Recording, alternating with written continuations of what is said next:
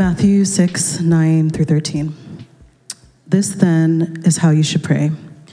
Our Father in heaven, hallowed be your name. Your kingdom come, your will be done, on earth as it is in heaven. Give us today our daily bread, and forgive us our debts, as we also have forgiven our debtors. And lead us not into temptation, but deliver us from the evil one. This is the word of the Lord. Well, good morning, everybody. Glad you guys all found parking. I've been hearing just tragic stories of having to walk 3, 4, 5 blocks all the way to church. Poor suffering saints of God. Well done this morning. Hey, just for those of you, I'm not a slob. I didn't survive a little bit of confrontation with my coffee cup this morning, so it's like all over the front of me. But I'm realizing now that I think most of it's hidden right here. So, okay, we're good to go. Week number 3 in our series through the Lord's Prayer. Let's pray one more time. I'd invite you now just to settle in and take in a breath and be aware that you're alive. And we are united this morning with the church global, this local expression, this brick in the wall of the temple of Jesus Christ's family. We here are indwelt by the Holy Spirit. And so as you breathe in presence, you breathe in life, you breathe in his power, his grace, because his blood has covered and made us new in the presence of the Spirit, in the power of the Spirit. We ask now, Spirit, that you would commune with us in the teaching of this text and in this incredible prayer, that you would teach us to pray, that we would be a people of deep prayer for the nations. And even this morning, Lord, as we prayed over Morocco and Libya, underground church in China, prisoners in North Korea, the global church, Lord. Though we had to walk so many blocks this morning to our gathering, our brothers and sisters throughout the globe are suffering for Jesus. And I pray that these saints of God in their footsteps would lay down their lives here in the late modern West, that we would truly be a people who have forsaken this world and untethered ourselves from the entanglements of wealth and riches, that we would seek your face first, and seek the kingdom first, that righteousness would be added unto us. We exalt you this morning, and we pray in earnest. May we be a people of prayer, a house for the nations, and a house sent to the nations. In Jesus' name, amen. This is Rembrandt.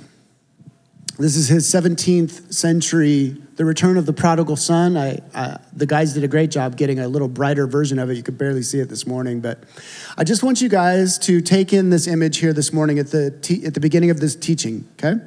I'd like you to take in the Father there on it would be your left, your left. Take in the Father in his embrace. The prodigal son has returned from partying, lavish living, really outdoing himself in rebellion against his father's will. And you'll note his disheveled appearance, the missing shoe there on his left foot, but the embrace of the father. There's these characters, the older brother who is angry about the return of the son and the father's lavish care for him. There's servants peeking in, watching this scenario unfold.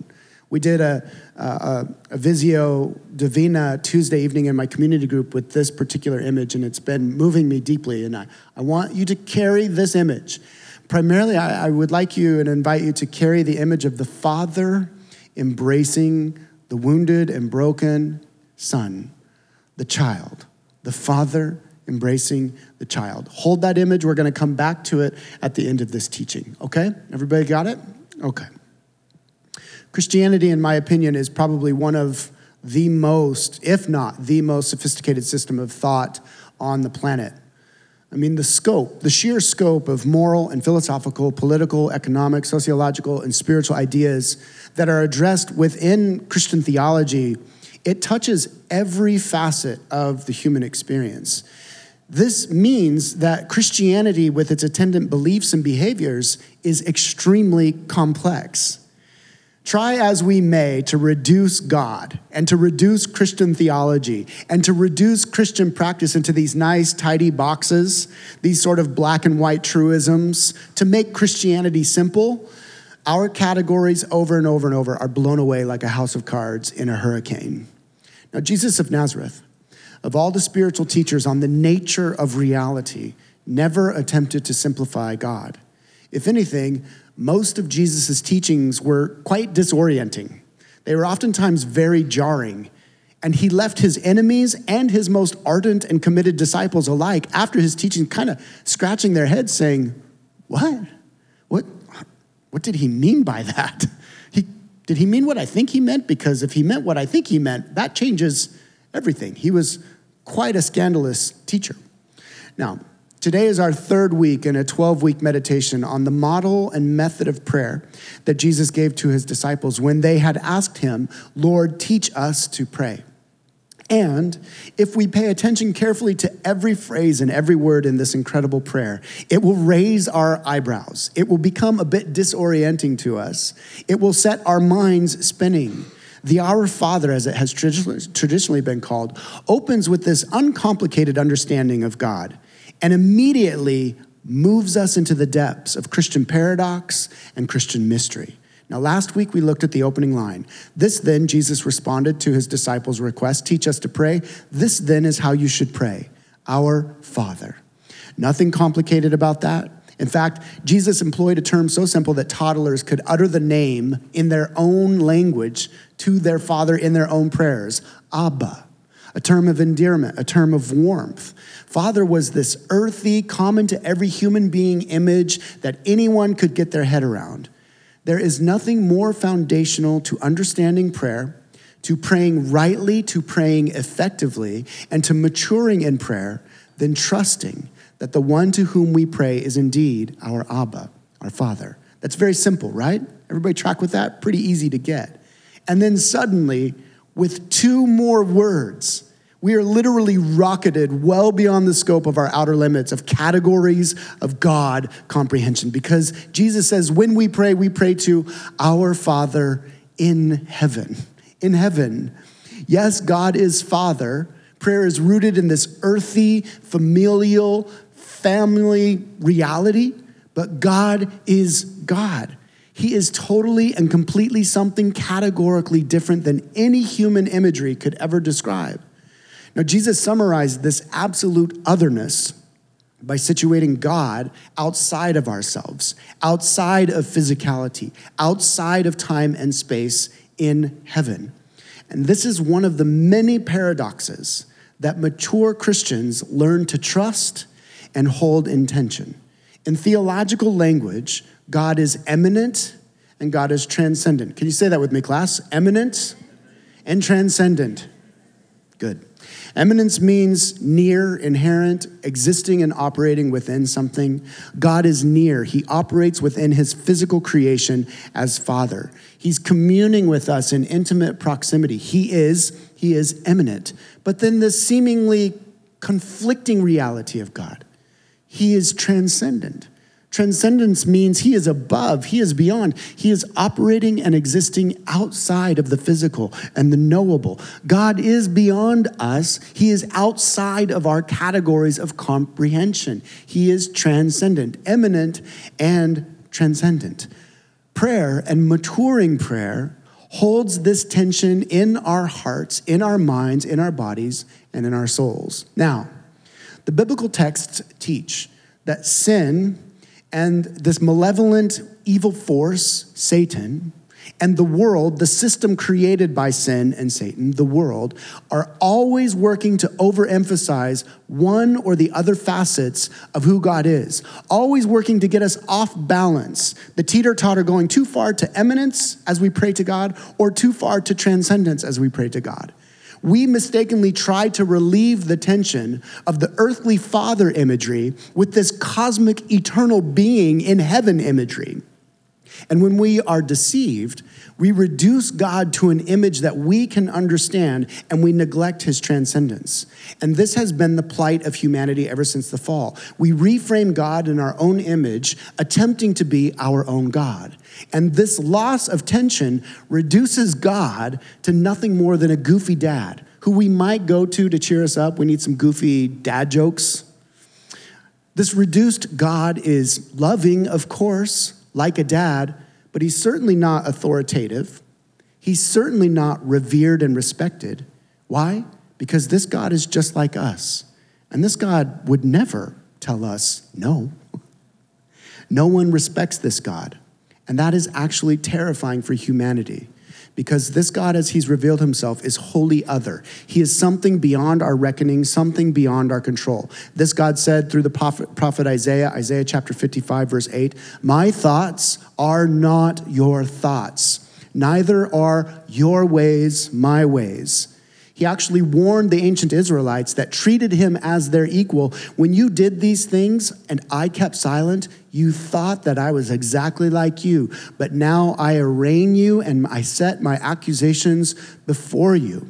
Pete Gregg, in one of our resource books that we're recommending for this teaching series, How to Pray, notes, "I have come to the conclusion that many people struggle with prayer simply because they doubt that God likes them. But there are probably just as many of us who fail to fully grasp his holiness. We have a notion of divine love devoid of divine sovereignty. In losing the godness of God, we struggle with prayer because we fail to grasp the mind-blowing privilege of simply being in the presence of the living God. When we pray, we come close to our Father and fire. When we pray in the presence of God, we pray in the presence of love and justice, in the presence of mercy and wrath, in the presence of power and perfection. But remember, the devil and sin are very, very tricky. If we're not reducing God to our equal, hashtag dad jokes, just cheer us up, don't ever tell me no type God, then we err the other way and we make God this untouchable, unknowable, distant deity with whom we could never interact. The term agnostic literally means unknowable. When faced with the realities of a life that does not make sense and the complexities of a God that we cannot fully comprehend, some of us in anger, some of us in resignation, some of us in just absolute despair, give up on knowing God at all. He's beyond us. He's outside of us. Why try? And this is equally tragic in the life of an apprentice of Jesus, practicing his way of prayer. And so Jesus gives us the means of holding the tension of eminence and transcendence, of earthy fatherly imagery and this heavenly outside of ourself imagery. He gives us the very line by which we hold the tension in our process of prayer. Hallow his name. Our Father in heaven, hallowed be your name. Now, we've got to do some groundwork here because the term hallowing no longer has any resonance with us. How many of you used that in a sentence last week? Hallow your name, apart from the prayer. By the way, at 12 o'clock, set your phones, 12 o'clock, set your alarms. Every day at 12 o'clock, this entire church is praying, Our Father who art in heaven. 12 o'clock, our alarms go off, we stop whatever we're doing, we bow. Just close your eyes right in the middle of 80-mile-an-hour traffic on California freeway and pray to God, our Father. This translation, hallowed be your name, it has no resonance with us. We've lost the oomph of it. Now let me give you some other translations that try to capture it. New Living Translation says, may your name be kept holy. The New English Translation, may your name be honored. Matthew 6:9, we want everyone to respect you. Here's a translation that I found this past week that I think was a complete swing and a miss, as bad as you possibly could get this. The Word on the Street Bible says, Dad, you're up there on your own and you're holy. Your name is very special. Your name is very special? Dude, I do not get like cosmic eternal bow before the transcendent God of the heavens and the universe vibes from, you're special, God. It just doesn't capture me. Now, even the definitions of this English word hallow and the Greek term that Jesus uses here, agazio, they are not helpful. They're not resonant with us as moderns. Greek and English dictionaries define this term hallow to honor, to make holy, to consecrate, to sanctify, a whole list of words that none of us used in a sentence last week either. The secular aquarium that we swim in has long lost its appreciation and understanding for words like hallow, holy, honor, consecrate, sanctify. Those are honestly just weird churchy words. They're like relics of a religious culture that has long since gone the wayside. And I can almost guarantee none of us are going to use them this week apart from our 12 o'clock prayer, and none of us are going to hear them in a modern context. I think to help us understand what Jesus meant by hallow the name, The best way to do that is to think about it in the context of fame and glory and significance. So let's do a little thought experiment here this morning. This will be fun. Let's do a little back and forth this morning. Somebody shout, or all of you shout, the name of he who shall not be named. Voldemort. Voldemort. You guys all just said it. Great. Who's the one who survived? Go ahead, guys. Come on. You guys don't know who survived? Say it louder. Okay, good. So we've got Voldemort and Harry Potter. Here's what I want you to see. Those names in the Harry Potter universe and in modern society, because of the movies and the books, they're hallowed. They're hallowed. How so? Well, Voldemort, am I saying that right? Voldemort, got it. I obviously am not a huge Harry Potter fan, but my family obviously is.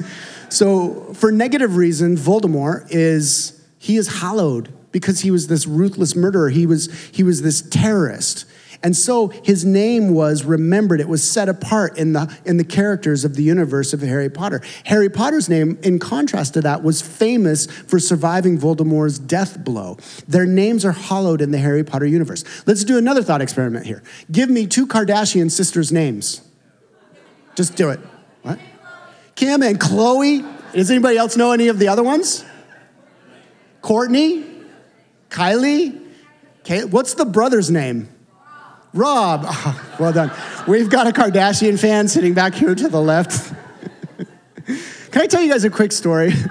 Just a brief one. We may go a little bit long today, but literally my wife and I on our 10-year anniversary, our friends sent us to this coffee shop, and this coffee shop was serving liquid crack cocaine. And so we drank this coffee, and we ended up staying up. We could not sleep one night. So what did we end up watching? Was it Kim and Chloe in Miami? Something like that. We literally watched 8 hours on repeat of whatever in Mexico on our I'm scarred forever. But literally, what I want you guys to see is somehow Kim, Courtney, Chloe, Kendall, and Kylie, I had to look that up this week, by the way. They are all remembered. Why? They are famous. I have no clue why they're famous. They just are famous. And we hallow. That is a hallowing of their names in our social imagination. We hold them in a special place. For some of us, we associate their names with something separate, something bigger, something better, something more powerful, something more beautiful, something more worthy, different from ourselves. Let's do one more. Name the most famous civil rights leader in U.S. history. Martin Luther King Jr. His name hallowed by statutes in history books and on your lips this morning. Why? Because of the noble work that he accomplished through the civil rights movement. Now, Jesus said, when you pray to your Father, to hold the tensions of this fatherly image, to hold the complexity of this earthy and heavenly reality that he is, remember his name. Separate his name in your heart and hold it in a unique place in your imagination. Hallow his name by recognizing that it represents something powerful, something fearful, something categorically different than you. But to hallow his name, friends, is more than remembrance, and this is key. The incomparable late Tim Keller commented on this word hallow, saying, to hallow something is to treat it as absolutely sacred and ultimate. It means to make it something your ultimate concern, to make it the most important thing, to make it the most crucial thing, to make it the most sacred thing, the ultimate thing in your life, to make it the supreme beauty, the supreme aim of your life. And so when we pray, hallowed be your name, we are asking God to make himself our absolute everything, above everything and anything else that we might give our attention to, trust in, hope in, adoration to. Now, on the name of God itself, on the name of God himself. God has many names throughout the biblical narrative, but they all have their origin in this pivotal moment between Moses and God at the beginning of the Exodus narratives. Moses is being called out of exile in the desert. He's coming out of exile by God's call, and he's going to spearhead a slave society's uprising against its oppressors, Pharaoh and Egypt.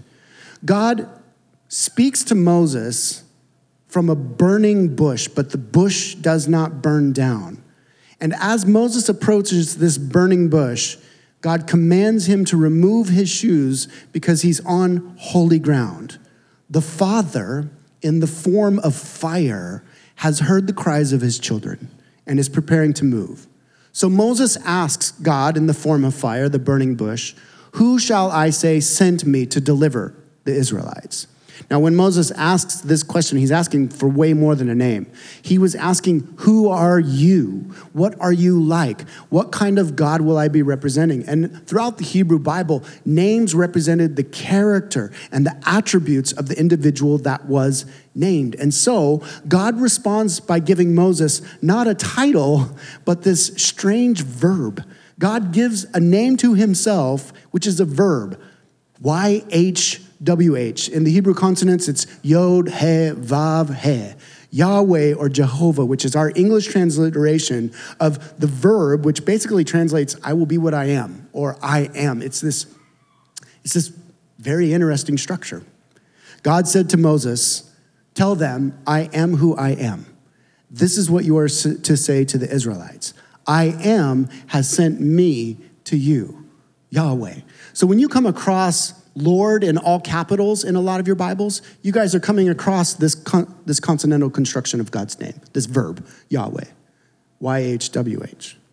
Some will translate it Lord with a capital L, but oftentimes you need to understand that the ancient Jewish people considered this name, this Yod, He, Vav, He in the Hebrew text. When they came across it, they would not pronounce it out loud. It was so holy to them. They separated it so severely that they would not speak it in public or in private.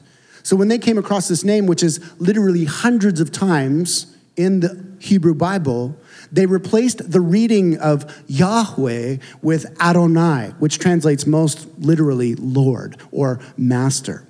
So they would not ever speak this name. To this day, we don't actually know how it was actually pronounced, if ever.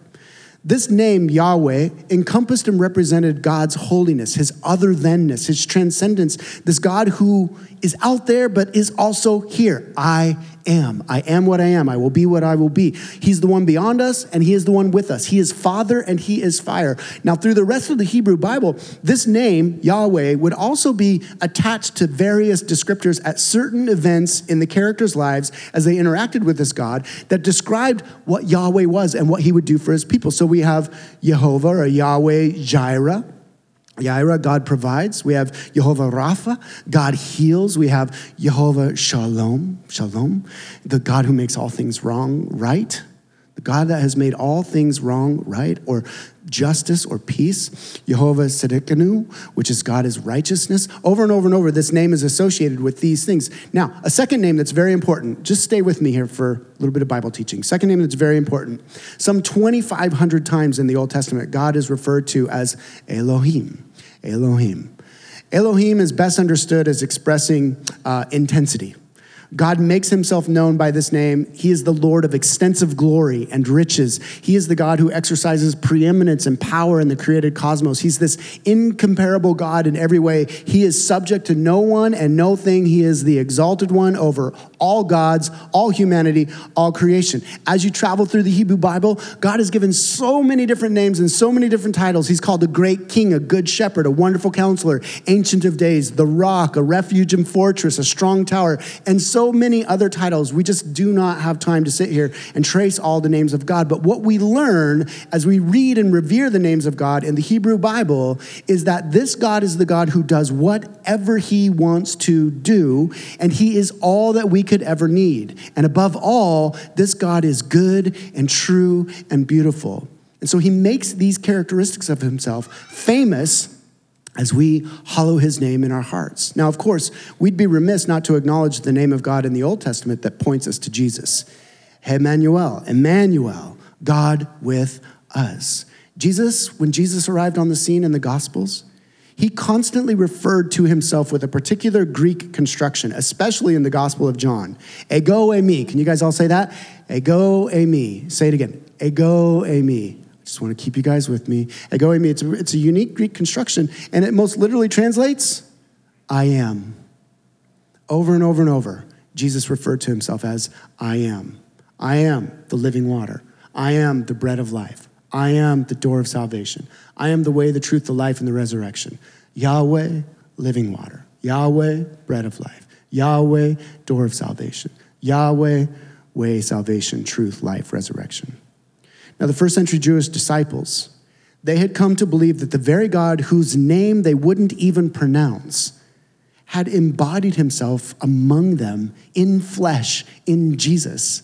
And what that meant is that everything that anyone and everyone through all of time and all of history and into eternity could ever want or need culminated in the name of Jesus. God among us, hallowed be his name. This is why the disciples went forth, and we are called to no less, to preach and herald. Salvation is found in no one else, for there is no other name under heaven given to mankind by which we must be saved. To hallow the name of God is to proclaim and make famous the name of Jesus. This is the 2,000-year-old command for you and I and all of God's people to herald the gospel, to tell others the good news of God's coming among us to save us. This morning we took time and we prayed for the global church in pre-gathering prayer, but we also want to pray for the local church. We are praying that you would be anointed as prophets and priests and pastors and evangelists to go and in this generation once again boldly share the gospel of Jesus Christ, hallowing his name amongst your workplaces and your classrooms and your families. Does that mean you'll be persecuted? Absolutely. This is the call to the church in this generation. A restored, renewed vision of heralding the name of Jesus and making his name famous. But there's more to hallowing Jesus' name than just this internal recognition and this external proclamation. We hallow God's name through our conduct as well. What we do this week with our bodies, what we do with our money, our politics, our justice, our relationships, what we do in our conduct will either profane the name of Jesus, the name of God, or will hallow it and make it famous. Now, the ancient prophet Ezekiel, he was rebuking the people of God because they had profaned God's name by their faithless and disobedient behavior. Yet, even though they had profaned his name with their idolatry, their sexual behaviors, their political partnerships, God never ceased and always intended to heal them by hallowing his name among them once again in front of all the watching nations. We read this in Ezekiel. I'll read through it quickly. I had concern, God says through Ezekiel, I had concern for my holy name, which the people of Israel profaned among the nations where they had gone. Therefore say to the Israelites, this is what the sovereign Lord says. It is not for your sake, people of Israel, that I'm going to do these things, but for the sake of my holy name, which you have profaned among the nations where you have gone. I will show the holiness of my great name, which has been profaned among the nations, the name you have profaned among them. Then the nations will know that I am the Lord, declares the sovereign Lord, when I am proved holy through you before their eyes. Now, the prophet Ezekiel goes on in chapter 36 and chapter 37, and he essentially says that the nation of Israel will once again hallow God's name rather than profaning God's name, because God will give them a brand new heart. God will soften their hearts of flesh and give them new restored hearts that are pliable and malleable and obedient to God's will. Essentially, God says, you've profaned my name in your political partnerships and your behaviors and your conduct out in the world. And so what I'm going to do is I'm going to restore you by giving you a new heart that aligns you with my will in the subterranean places of your deepest being. And out of that, as you learn to obey out of what I've given you, the onlooking nations, the surrounding nations will see you and my goodness to you and my grace to you, and they will say, Yahweh is good.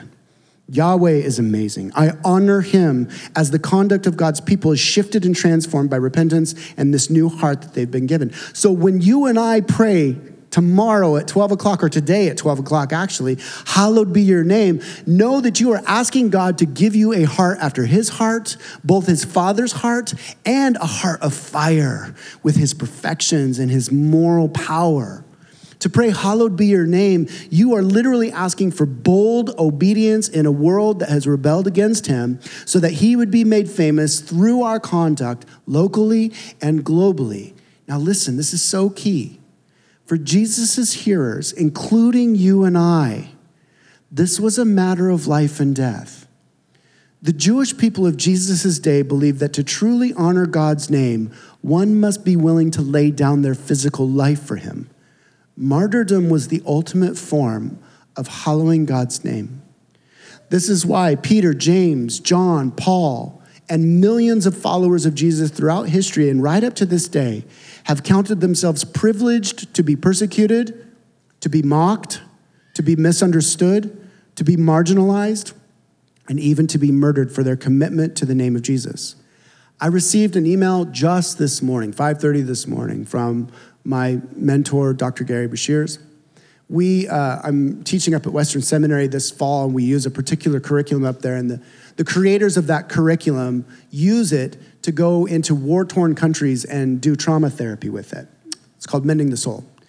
I got an email this morning that one of the primary leaders who's currently in the Congo, their son was abducted last night. Their son was abducted last night. Hallow his name. Dear saints of God, please with me, settle in your souls that the suffering God allows into our lives is suffering.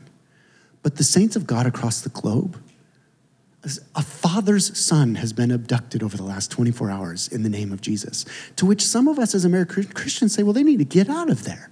Do they? Should they? Should we go?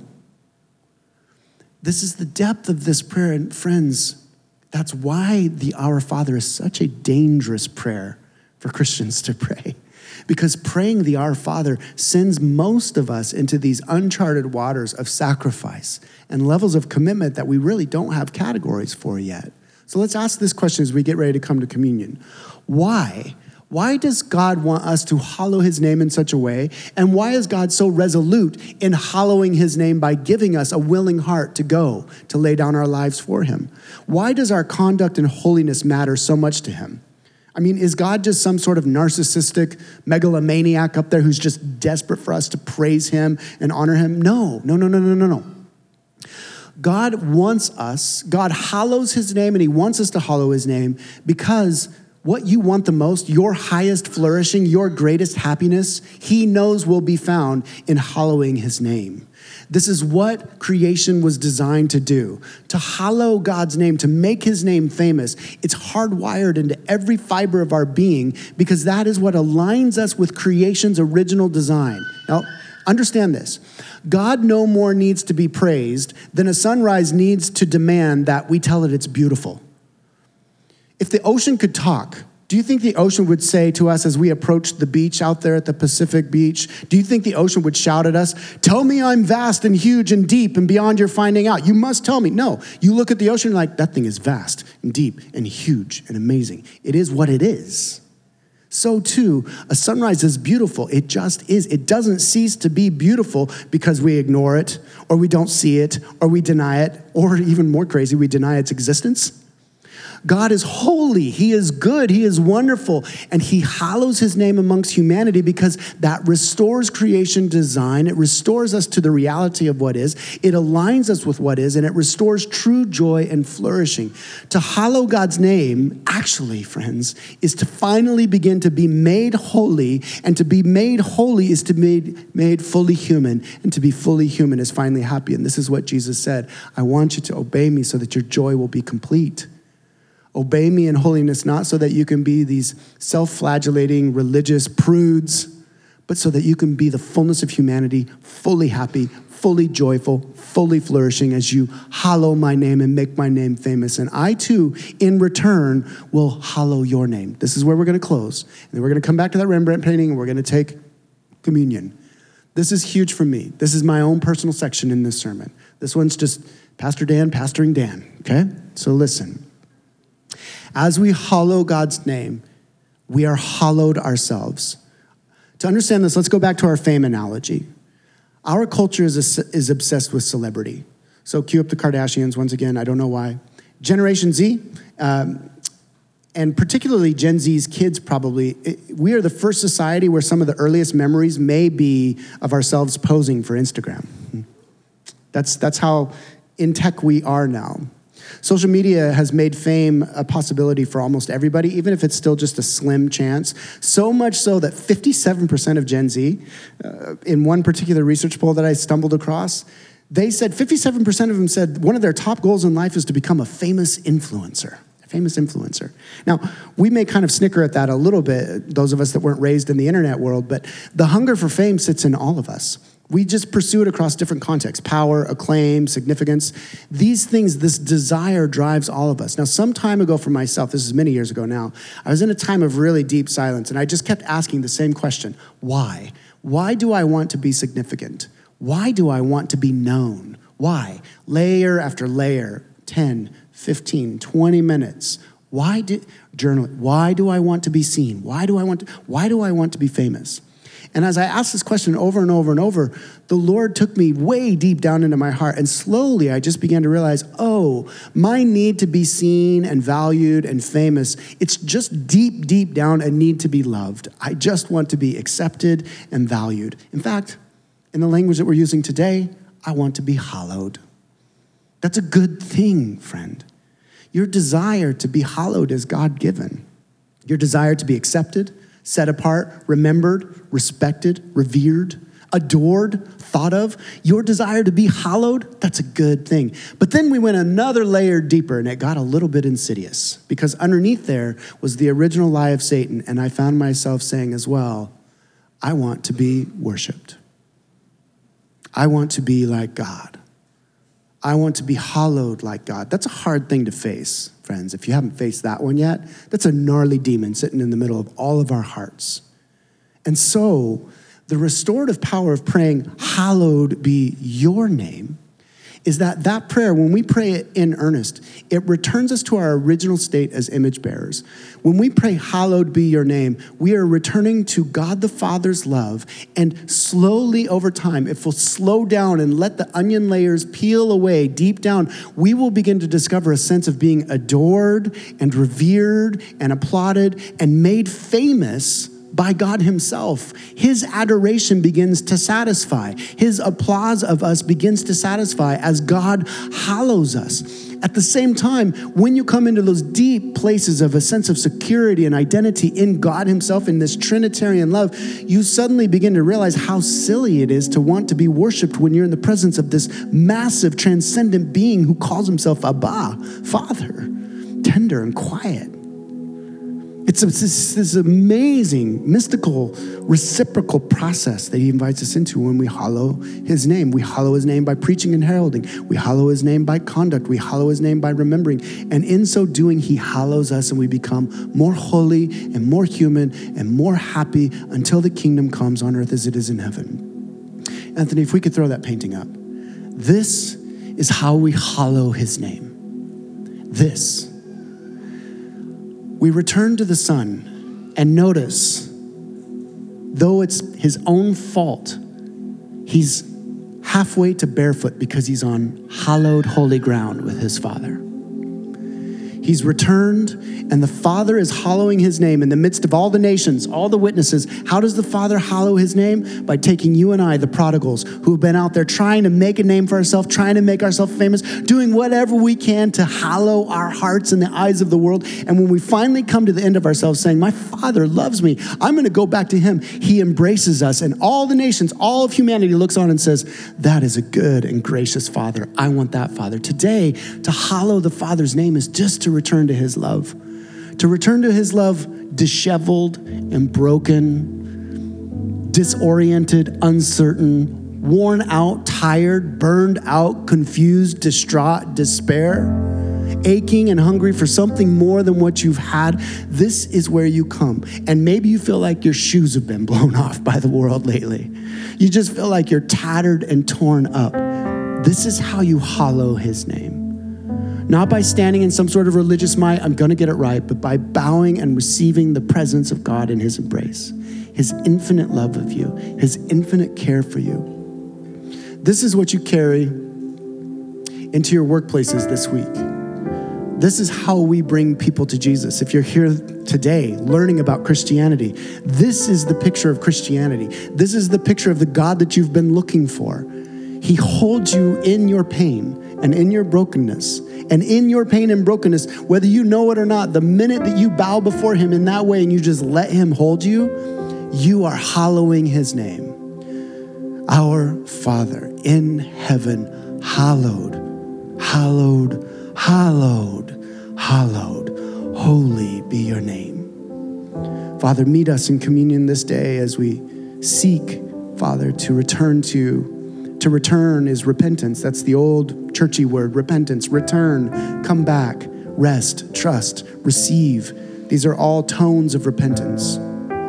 As we sing to you, Spirit of God, may you speak to each of these souls where you are asking them to be embraced by you, where we can let go and find you in Jesus' name.